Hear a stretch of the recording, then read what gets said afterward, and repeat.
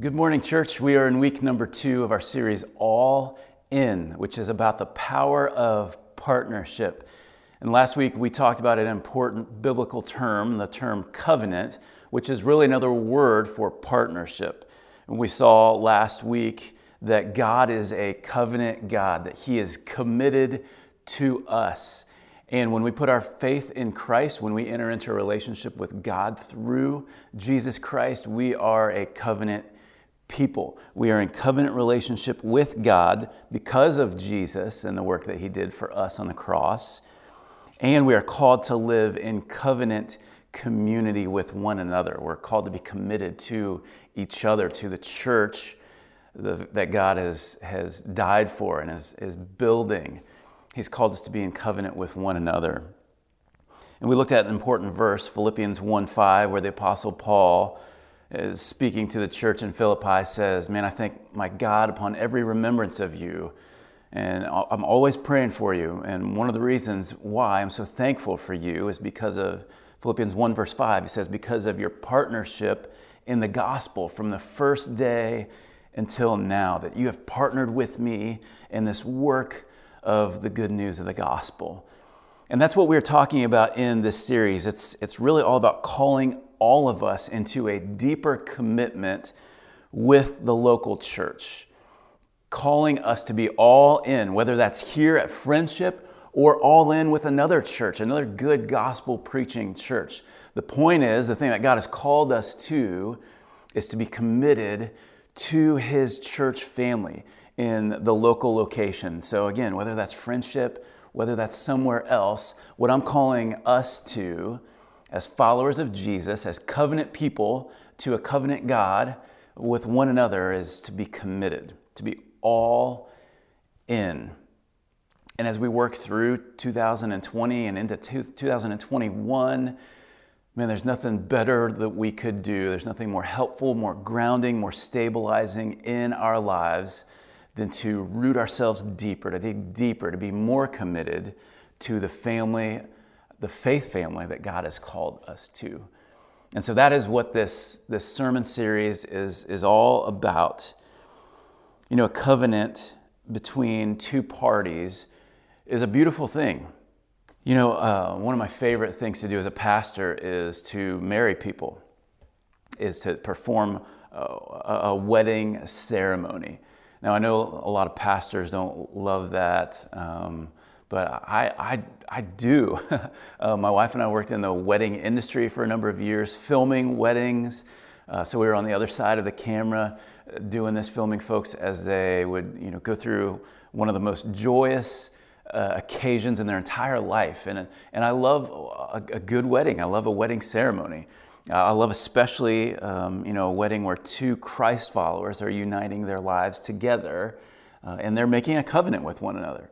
And that covenant isn't just between two parties, it's between three parties. It's between a man and a woman and the God that they are committing themselves to one another and to God. And my favorite part, really the climactic part of a wedding ceremony is the vows. And so I just want to read you a sample. And earlier this year, I performed a wedding for one of our great couples, Dan and Sandra Vinson, and we did this in the middle of a pandemic, and it was fun to do this wedding. So I'm using their names to fill in because I want to read you what I have them repeat after me as we work through the vows, which is really the crux of a covenant. It's this promise, this commitment to one another. And before you get to the vows, there's what I would call the declaration of intent, where each party is declaring that I understand some things about this covenant and I will give myself to these things. So here's how it reads in my wedding ceremonies. Dan, speaking to the groom, Dan, understanding that God has created, ordered, and blessed the covenant of marriage, will you give yourself fully to Sandra? Now, a lot of wedding ceremonies, it would say, I do. I like the term I will because this is an ongoing. It's not just a one time, I'm doing this now. It's I will from this point on. So will you give yourself fully to Sandra to be her husband? Will you love her, comfort her, honor and protect her, and forsaking all others, be faithful to her as long as you both shall live? If so, say, I will. And you see what the groom and, in a moment in the ceremony, it's the bride as well. They're saying, I understand what this covenant is all about. I understand my part in it, and I will give myself to fulfilling this covenant. I will give myself to this other person. And then at this point, after they've declared their intent, they will exchange vows with one another. So they'll this first declaration of intent, they're covenanting with God, and in the second part, they're covenanting with each other.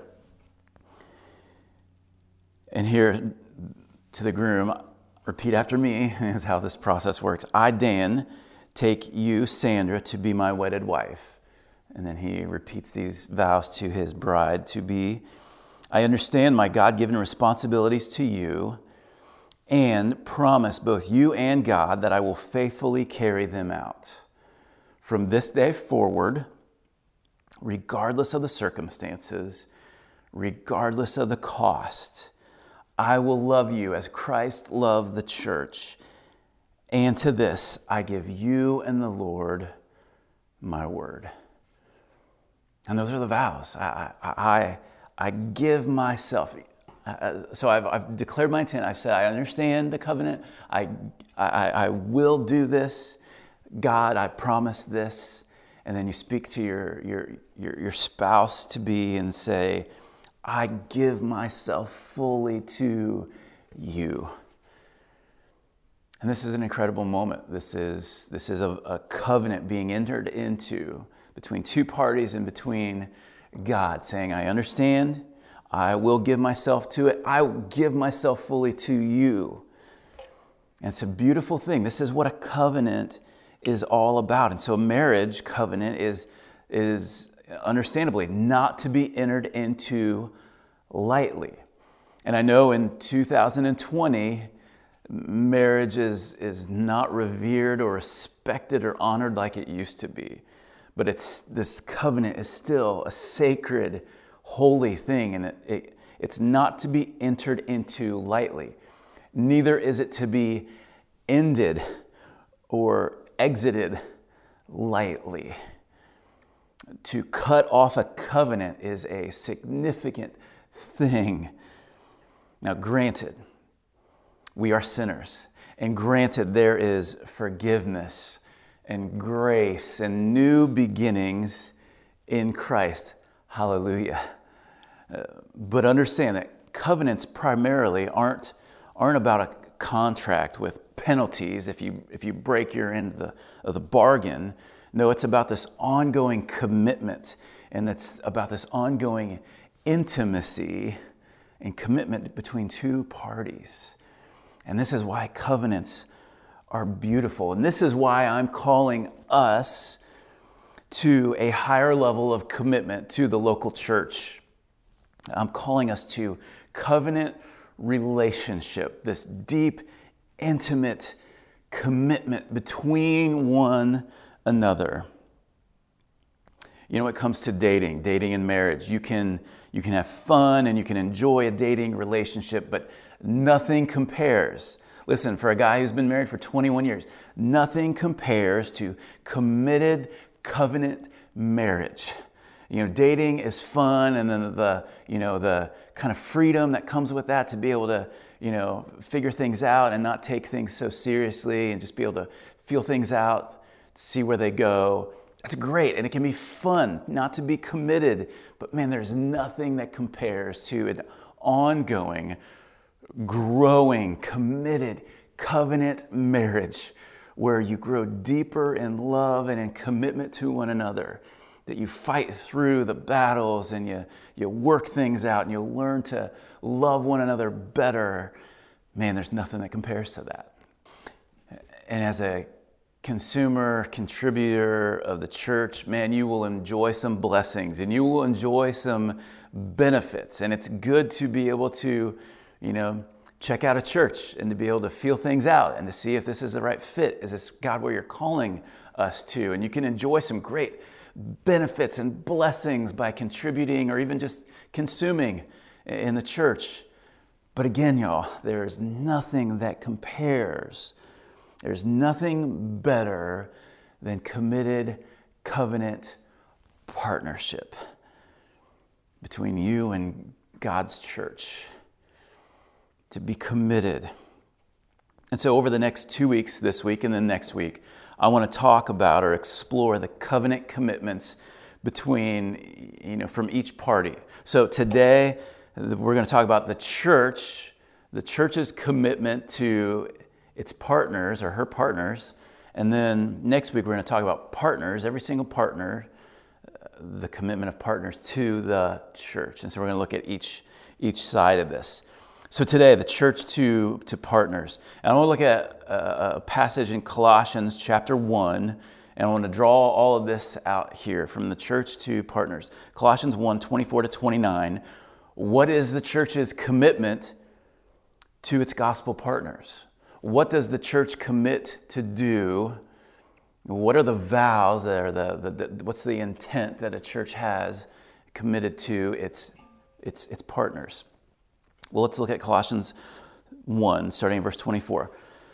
Paul writing to this group of believers, a church, and he says this, Colossians 1, verse 24, "Now I rejoice in my sufferings for your sake, and in my flesh I am filling up what is lacking in Christ's afflictions, for the sake of his body, that is, the church, of which I became a minister according to the stewardship from God that was given to me for you, to make the word of God fully known, the mystery hidden for ages and generations, but now revealed to his saints. To them God chose to make known how great among the Gentiles are the riches of the glory of this mystery, which is Christ in you, the hope of glory. Him we proclaim, warning everyone and teaching everyone with all wisdom, that we may present everyone mature in Christ. For this I toil, struggling with all his energy that he powerfully works within me."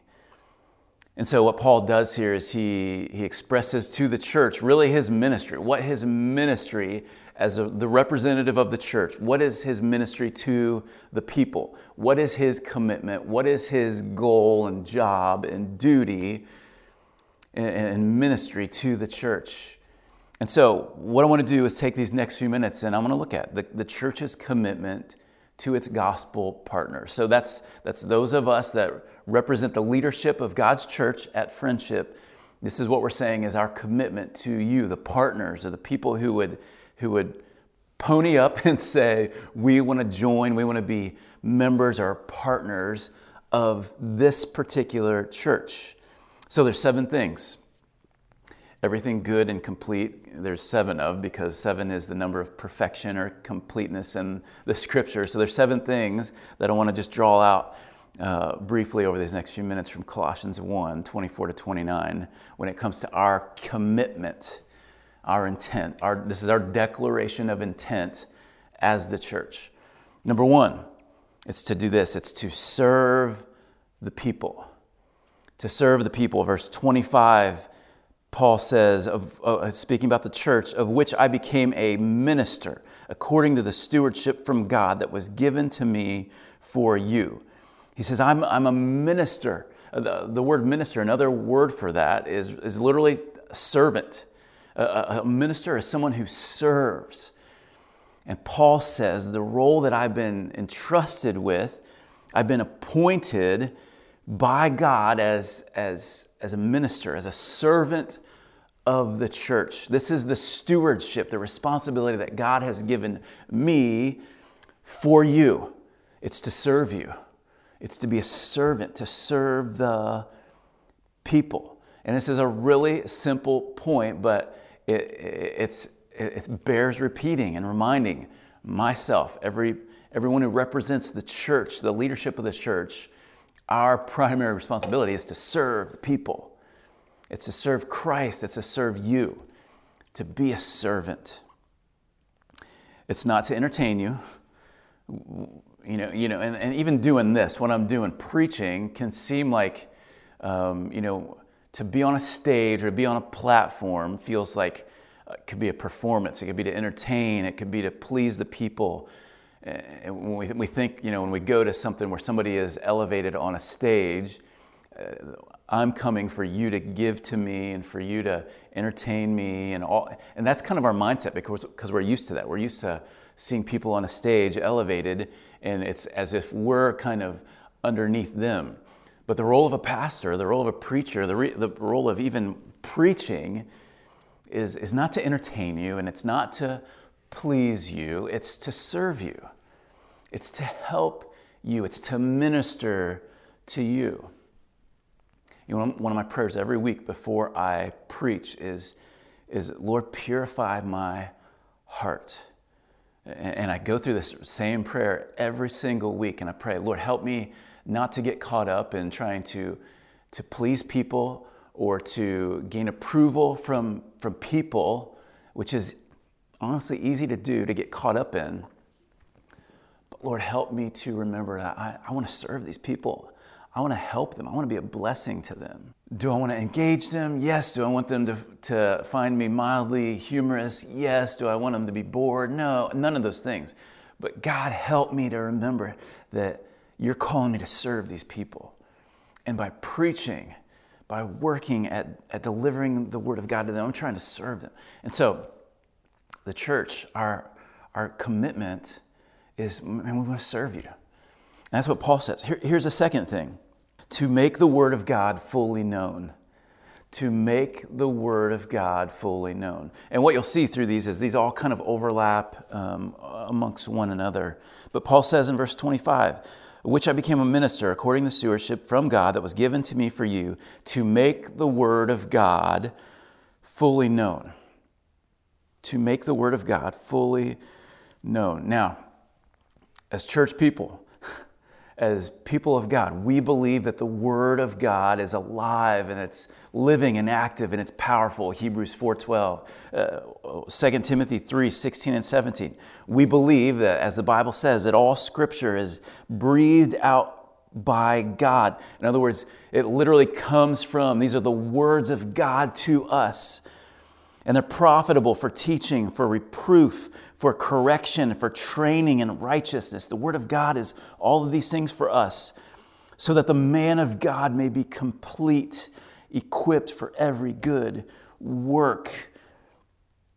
That we need the Word of God, that it's the thing that helps us to grow and become mature and righteous and complete and equipped to do every good work that He's called us to do. We need the Word of God to shape us and to mold us and to help us to think rightly and to live righteously. We need the Word of God for that. And if we really believe that, we are people of the book, then the goal of the church and the pastors and leaders of the church is to help make the Word of God fully known.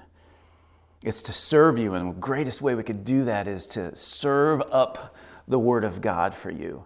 And so when I look at my role as a pastor and a preacher, one of my primary roles is every week to try to serve up this meal, this goodness of the Word of God to you, so that you could taste and see that the Lord is good. And by His Word, it'll shape the way you think. It'll shape your heart's affections. It'll conform you to the image of Christ and help you to become the man or woman that God has called you to be. And so it's to make the Word of God fully known. Acts chapter 20, this idea is repeated. Paul says, verse 26, therefore I testify to you this day that I'm innocent of the blood of all, for I did not shrink from declaring to you the whole counsel of God. Paul says, hey, your blood is not on my hands. I have given you what you need. I've given you all of the whole counsel of God. I didn't shrink back from the difficult parts of it.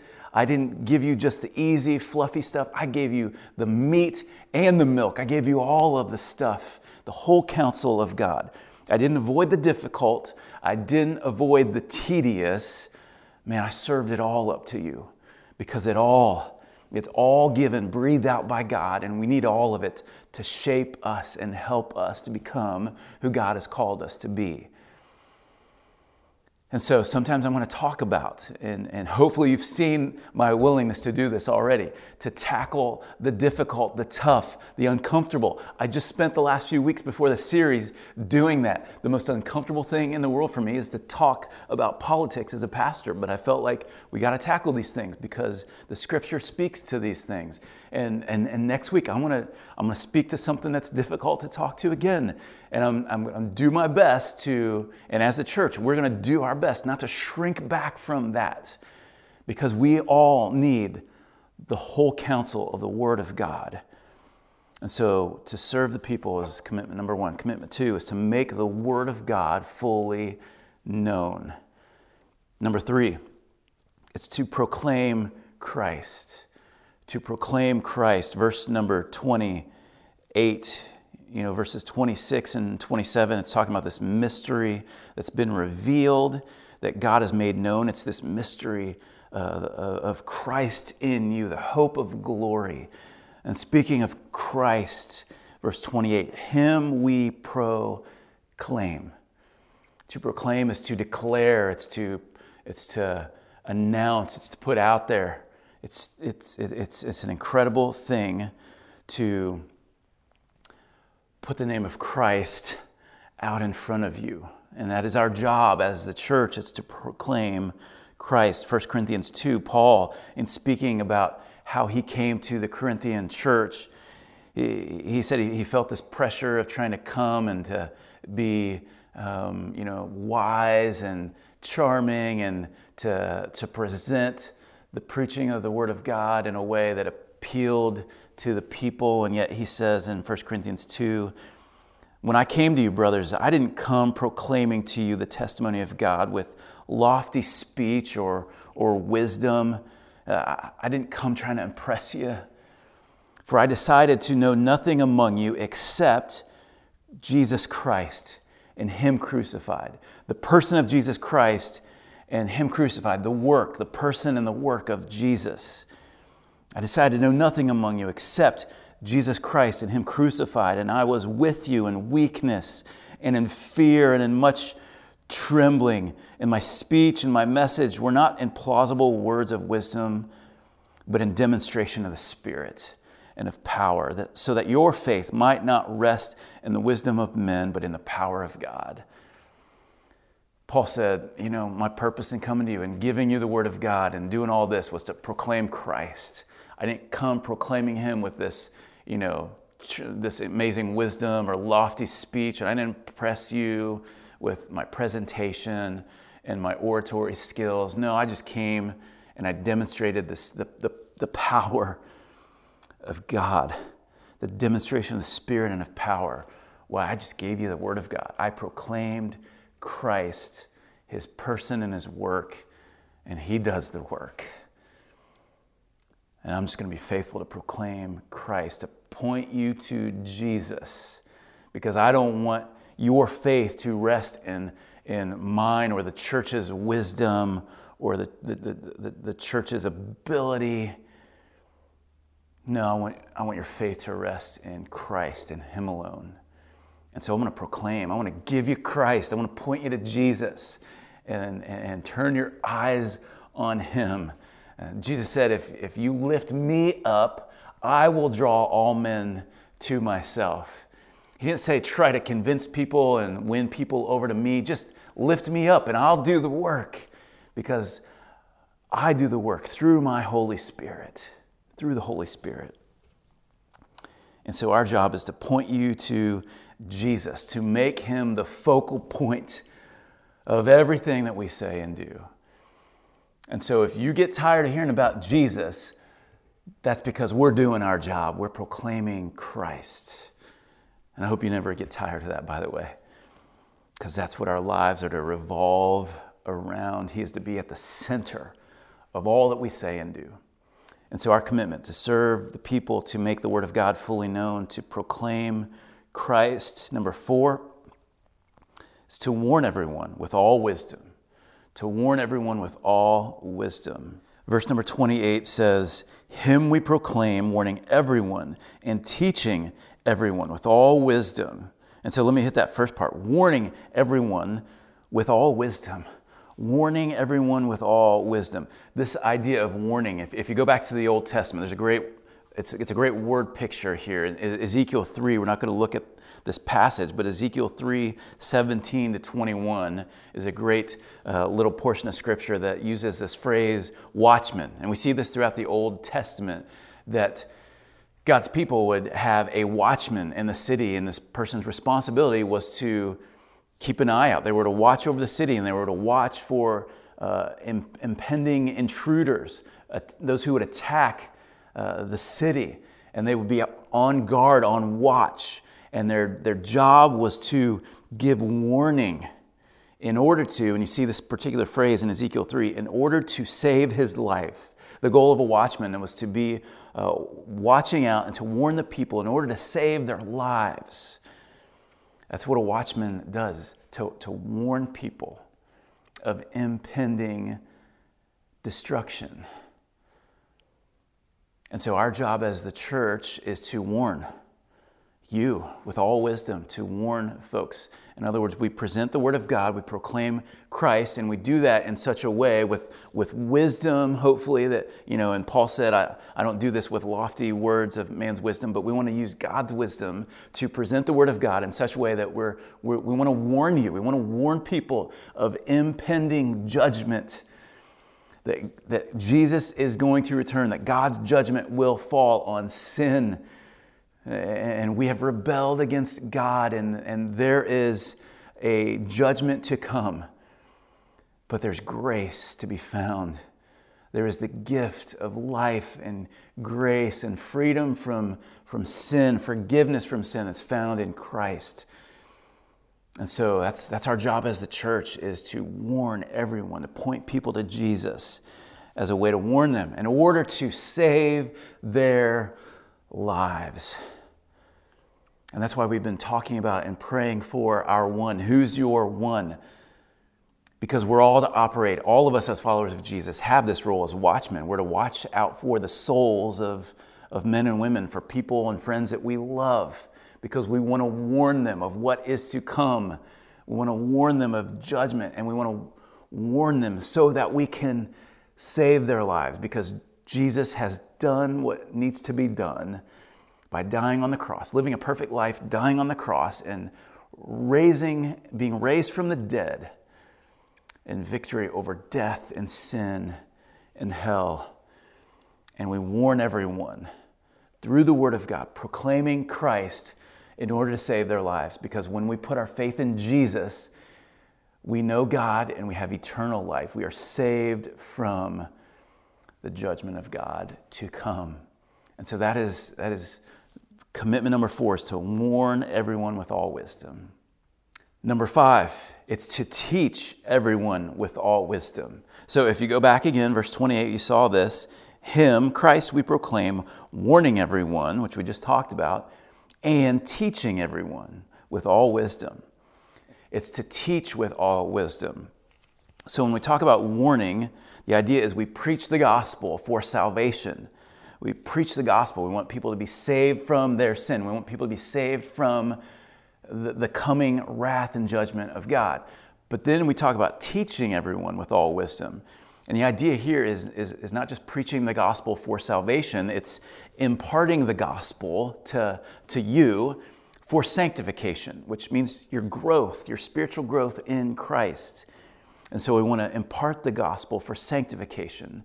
And we want to do that with wisdom. And so we want to teach the Bible. We want to impart the Word of God, the whole counsel of the Word of God. We want to teach you so that you can, like we saw earlier when we looked at 2 Timothy 3, it talks about all Scripture. It's profitable for teaching, reproof, correction, training in righteousness, that the man of God may be complete or mature, fully equipped for every good work. And so the Word of God does that. And so we want to teach the Word of God with all wisdom so that you can grow in your faith, so you can become more like Christ.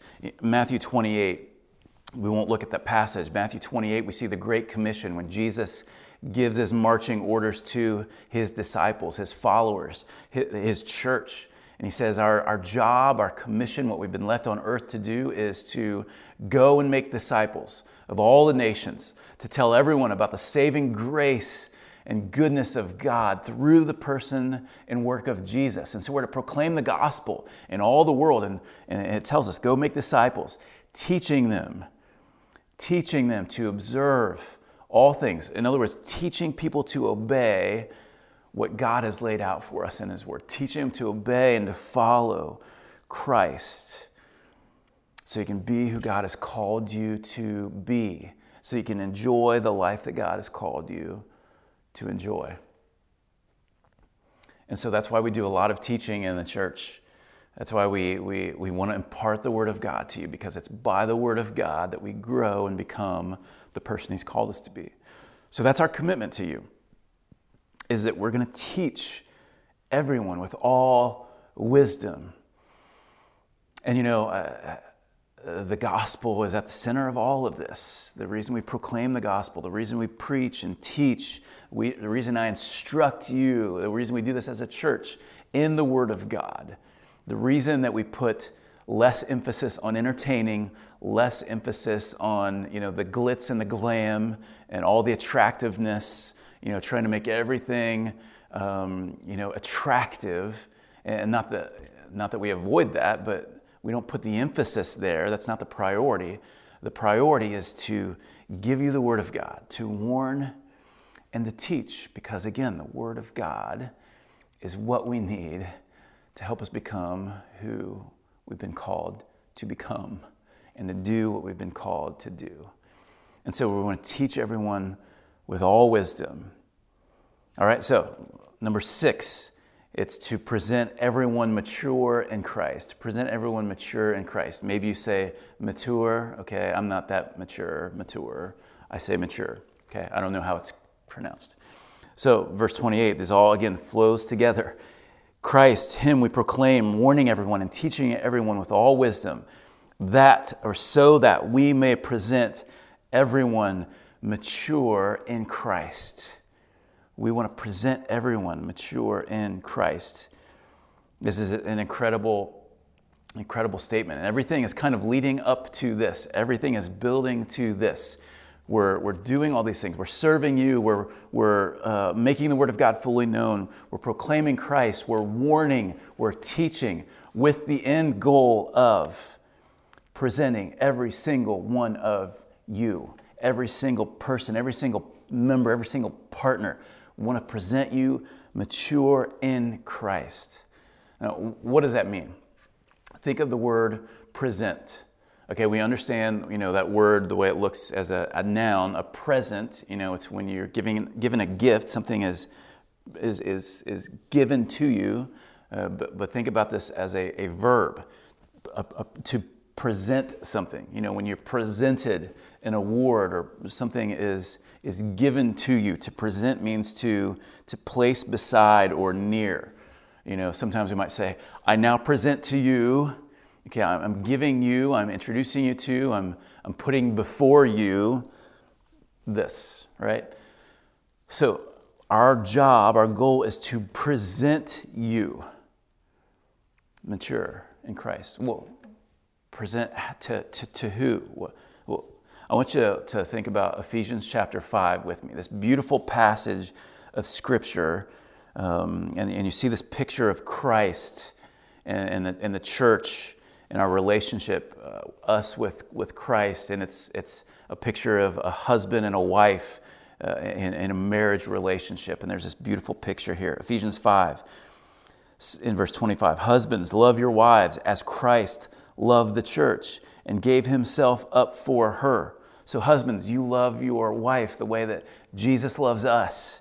And he gave himself up for us, that he may, and see this picture coming here, that he might sanctify her or set her apart, having cleansed her by the washing of water with the word, so that he might present the church to himself in splendor, without spot or wrinkle or any such thing, that she might be holy and without blemish. There's this beautiful picture here. Christ saying that he loves the church and he's given himself up for us, and that he's sets us apart as his bride, and he cleanses us by the washing of water by the word. The word of God cleanses us and it washes us of our sin.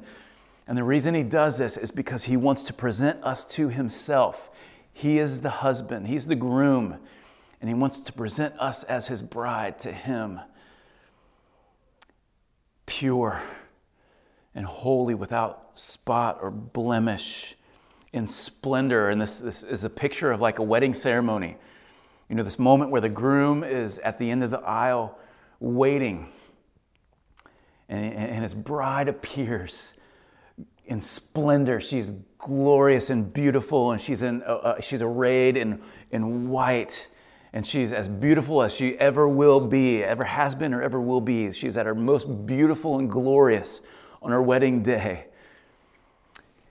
And what typically happens is the father or some other significant individual, typically in a wedding ceremony, will walk his daughter down the aisle. And what's taking place here? He's bringing the bride to the groom, and he's presenting her to him in splendor and beauty. She's glorious. She's been cleansed, and she's pure white. And this father who's had a responsibility over his little girl is now presenting her to him. And now she belongs to him. And this is the picture of Christ in the church, that he wants to wash us clean by the washing of the water of the Word of God, so that he can present us to himself, so that God the Father can present us to Christ the Son. And there's this picture here taking place. In the previous chapter in Ephesians 4, it says that our job as pastors and leaders in the church is to help the people of the church become mature in Christ, to grow up in Christ. And so everything that we do as the church, our end goal isn't just to hold services and just to collect money and to do good things. No, our end goal is to present every person mature in Christ. In other words, we want you to have a relationship with God, that you've been washed by his blood and by the word of God, and that you grow and mature in Christ so that you can stand before him righteous, robed in his righteousness, cleansed in his bride now, mature. That is our goal, to help you grow in Christ. That is why we do what we do. Everything's pointing towards that, to help you grow up in Christ. And number 7, our commitment, the church, to its partners is to work hard while relying on his power within us. You know, verse 29, it says, "For this," Paul says, I toil, struggling with all his energy that he powerfully works within me." Paul says, man, I'm all in. I'm working hard at this.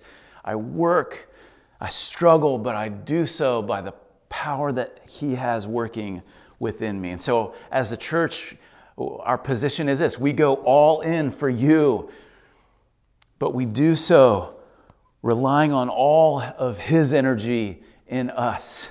We go all in for you, relying on all of his power and energy in us and through us. And so this means that we have to pursue Christ, that we have to pursue spiritual maturity, that we live surrendered lives, that we are working for your sakes, but we are doing it all in trust and reliance and surrender to Christ himself, who empowers us through his Holy Spirit. And so we work hard while relying on his power within us. In other words, we're not just doing this in our flesh, that when we, like for instance, 2020 has been again, we've been over this over and over, but it's been a tough year for all of us. But in ministry, for pastors and leaders, man, the reality is that ministry and working with people and dealing with disappointment and expectations and all these things is difficult for all church leaders and ministry workers. And so we need to be pursuing Christ, but we also need to rest, and we also need to re-energize, and we also need to be surrendering ourselves and resting in the Lord and not pushing through fatigue and pushing through weariness in our flesh, because what happens is we can do spiritual work, but do it in the power of our flesh, which wears us out and diminishes us and our effectiveness, and it doesn't help you, it hurts you. And so one of the things that I'll say for myself and for our staff is we will rest, and we will take breaks, and we will take vacations and Sabbaths, and we'll pursue the Lord hard, but we will rest well, because we need His energy in us and through us, and we need Him energizing all of our work. And sometimes there's a joke like, oh man, y'all don't do work or you rest, and or you take vacations, and you shouldn't, you're a man of God, or you're serving the Lord, you should never take a break. And that is a lie from the pit of hell. Every person needs rest, and every one of us needs to rest in Christ and find our energy and strength in Him. And that comes as we Sabbath, as we rest. There's a reason that God instituted Sabbath. And so I will, for the glory of God, rest hard as I play hard and work hard. And I do that because I want God to use me for your sakes. And I thank you all that you are gracious and you allow us to rest and to take days off and to take vacations and enjoy our families and all of that stuff. But that is a commitment that I'm not going to waver from. We're not going to waver from. That we will work hard, but we're going to rely on His power within us, which means we have to re-energize and Sabbath as He's commanded us to do. So if I was going to sum up these 7 commitments from the church to its partners, I would say it in one line like this: empowered by the Spirit, again, empowered by the Spirit, the local church commits to serve you like Christ, point you to Christ, and lead you to full maturity in Christ. That's in a nutshell, encapsulating all 7 of those things. Empowered by the Spirit, the local church commits to serve you like Christ, point you to Christ, and lead you to full maturity in Christ. That is the church's commitment.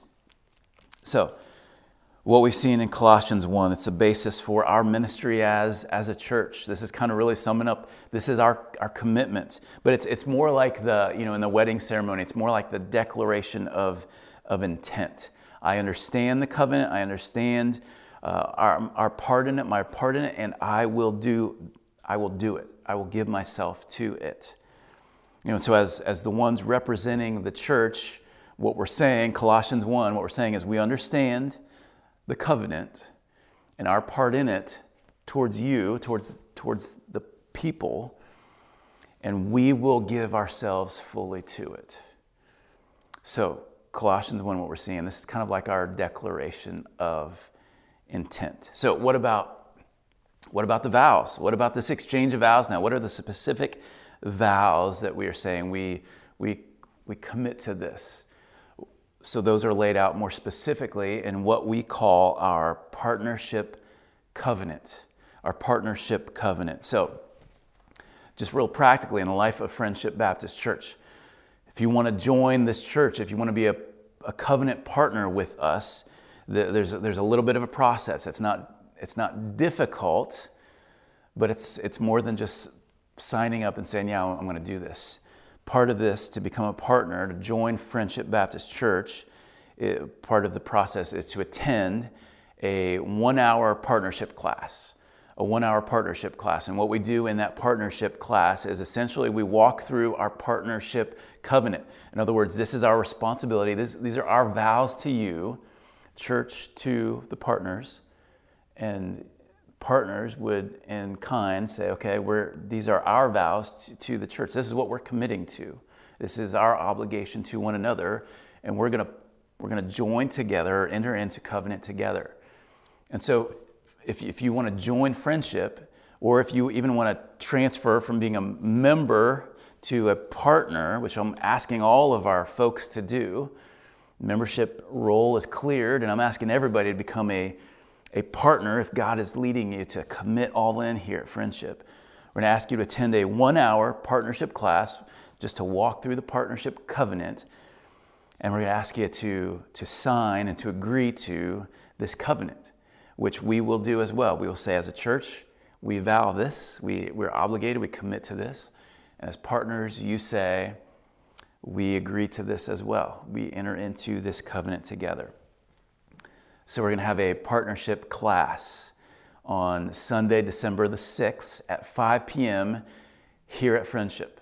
Sunday, December the 6th, first Sunday in December, 5 p.m., we're going to have a 1-hour partnership class. And I would love for as many of you that want to join Friendship, whether you're a previous member or maybe you've just been attending for a little bit and you want to commit, you want to go all in, whatever the case might be, we're going to have a partnership class, and we're going to throw food in as well. All right, it's probably just going to be something simple like pizza, but we're going to do a 1-hour partnership class. We'll just eat as well. We'll throw in food to entice you to join us. But I would invite anybody who's interested to come on Sunday, December the 6th, 5 p.m. So your next step, here's your next step. If you wanna go further in this, if you're interested, at least in exploring more about being a covenant partner with us, I want to ask you to learn more and to read the covenant. You can actually read through the covenant now by going to our website. It's all online. You can sign up for that partnership class as well. friendshipwired.com. friendshipwired.com. That is our website. It's our central hub where you can get all our information. friendshipwired.com. You'll see a tab or a card there that's marked partnership. Go check that out. You can read about the process. You can download and read the partnership covenant ahead of time. And then next week, we're going to talk more about what your declaration of intent would be in entering into partnership with the church. You know, let me take a minute to end this morning's sermon by telling you about a kid named Hunter. At our last church that my family and I were at before we came to Friendship, we were in Springfield, Missouri, at a church that we loved that was committed to the things that we have talked about today in Colossians 1. And one of my roles there was to kind of oversee our youth ministry. And I believe that was the goal of our youth ministry as well, was the things that we see in Colossians chapter 1 that we talked about today. And, as we left to come here to Friendship, there was some, obviously, transition in leadership, but the goal remained the same, to do the things that we saw in Colossians chapter 1. And I remember a kid named Hunter who, was probably at the time when I first met him 12 or maybe 13 years old. And, in our church, we still had pews, and my wife Annette and I would sit in this one particular, it was our spot, it was our pew, and the row behind us was this kid named Hunter that was coming with his dad. And he kind of kept to himself. He wasn't involved in anything else, but he would come to church with his dad, and he kind of was quiet and to himself and shy. But when I would talk to him, man, he would light up, and he would talk about loving when I preached, and he was so excited when I would get to preach, and it was so cool. I love when a middle school or a young student or kid is into my preaching. I mean, I think that's such a cool thing, and he would just light up when we would talk. And so every time I saw him, I would try to say hey to him. And as someone who oversaw our youth ministry, man, I wanted to pull him into our youth ministry because I'm a product of a youth ministry that reached out to me and really loved me well, and it changed my life. And so I was trying to pull Hunter in. I was trying to connect with him as much as I could. And over time, eventually he got connected in our youth ministry and our middle school ministry, kind of pulled him in, and he started coming. And I remember back in January of 2018, as a youth ministry, we started this new initiative, and it may sound familiar to you. We called it Bring 10, and the idea was that we wanted to bring 10 students to Christ. We wanted 10 students, teenagers, to get saved that semester, and really it drug out into the rest of that year. But we wanted 10, we were praying for 10 salvations, and we were trying to, it was like, who's your one? We wanted 10 of our friends to come to faith in Christ. And so we started throwing prodigal parties. And the idea was every time a student came to Christ, we wanted to celebrate, just like the host of heaven celebrates whenever one lost sinner comes back to God the Father. And I remember early on in 2018, one of those very first prodigal parties we threw as a youth ministry. We celebrated Hunter, who had put his faith in Jesus, who had confessed his sin and received the grace of God as a free gift and had been saved. He started a relationship with God, and so we celebrated him, and we gave him a Bible, and we just kind of, had a party for him, and I remember that, and I was so I was so thrilled to see Hunter go from Sunday morning to, he was dialed in, and even after we left our church there to come here, he was still going and growing in that youth ministry. He went to camp that summer, and my boy Aiden was the same age. Both of them now 15 years old,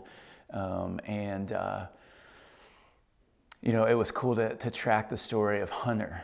And last Sunday, we got news that Hunter had a major seizure. And this is something we didn't know. It I think, developed maybe after we left Springfield, but Hunter started having some seizures intermittently, and last Sunday he had a major one. And the initial testing showed that there was some brain and heart damage. In fact, the doctors didn't even think he would survive the day because of the amount of brain swelling. And we got news of this, and we began praying. We're praying for a miracle. We're praying that God would intervene and rescue his life.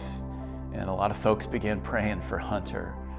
And he survived the day, and he survived Monday. But he didn't make it out of Tuesday. He went home to be with Jesus 2 days after this major seizure.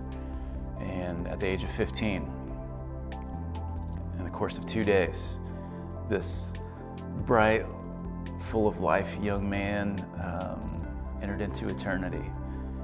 And it was a reminder, obviously, we've seen, we've all known people and had people close to us, people we love even, this year die. And death always reminds you of the brevity of life, that it's short, that it's like the Bible says, it's a vapor. It's here today, gone tomorrow. And especially when a young man that's 15 years old loses his life, you're reminded of that. So what's my point in telling you about Hunter today? My point is that because of the ministry of one local church, Hunter was ready for that day. None of us were ready for that day to come. Hunter's family and his friends were not ready for that day to come, but Hunter was ready for that day. Hunter was ready for eternity. Hunter was ready to meet Jesus. Why was that? It's because his life was transformed.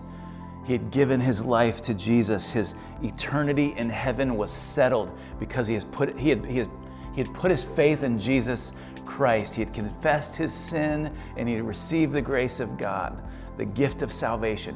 He had already entered into a relationship with God, and so he was ready to enter into eternity. Why? Because one church was committed. One church was committed to its purpose and its people. And that was what we've seen today in Colossians chapter 1. Was that church perfect? Is that church perfect? No. Is our church, is friendship perfect? Absolutely not. But that's not what partnership is about. That's not what covenant is about. Covenant isn't about the ability of either party to perfectly perform its promises to one another. No, it's about committing to one another. It's about trying and succeeding and trying and failing and trying again. And partnership is always, covenant partnership together is always going to include failure. And covenant partnership is always also, thankfully, going to include forgiveness and grace. And maybe ultimately that's the beauty in covenant partnership, that it requires us to give and receive grace over and over and over again, just like Christ has extended to us. But it's about this commitment to one another. It's this working together. It's about showing grace to one another. It's about the intimacy that forms when we do this, when we partner together for the sake of the gospel. And this church was committed to doing that. And Hunter received that. He was on the receiving end of that. And then he committed to doing everything that he could be as a follower of Jesus to that church. And this was an example of that. And as a church, I want to say this morning that our commitment, empowered by the Spirit, we want to serve you like Christ. We want to point you to Christ, because at the end of the day, our goal, at the end of all of it, at the end of everything, we want to be able to present you fully mature in Christ. That is our declaration of intent to you. And what I would love to ask from you is for you to prayerfully consider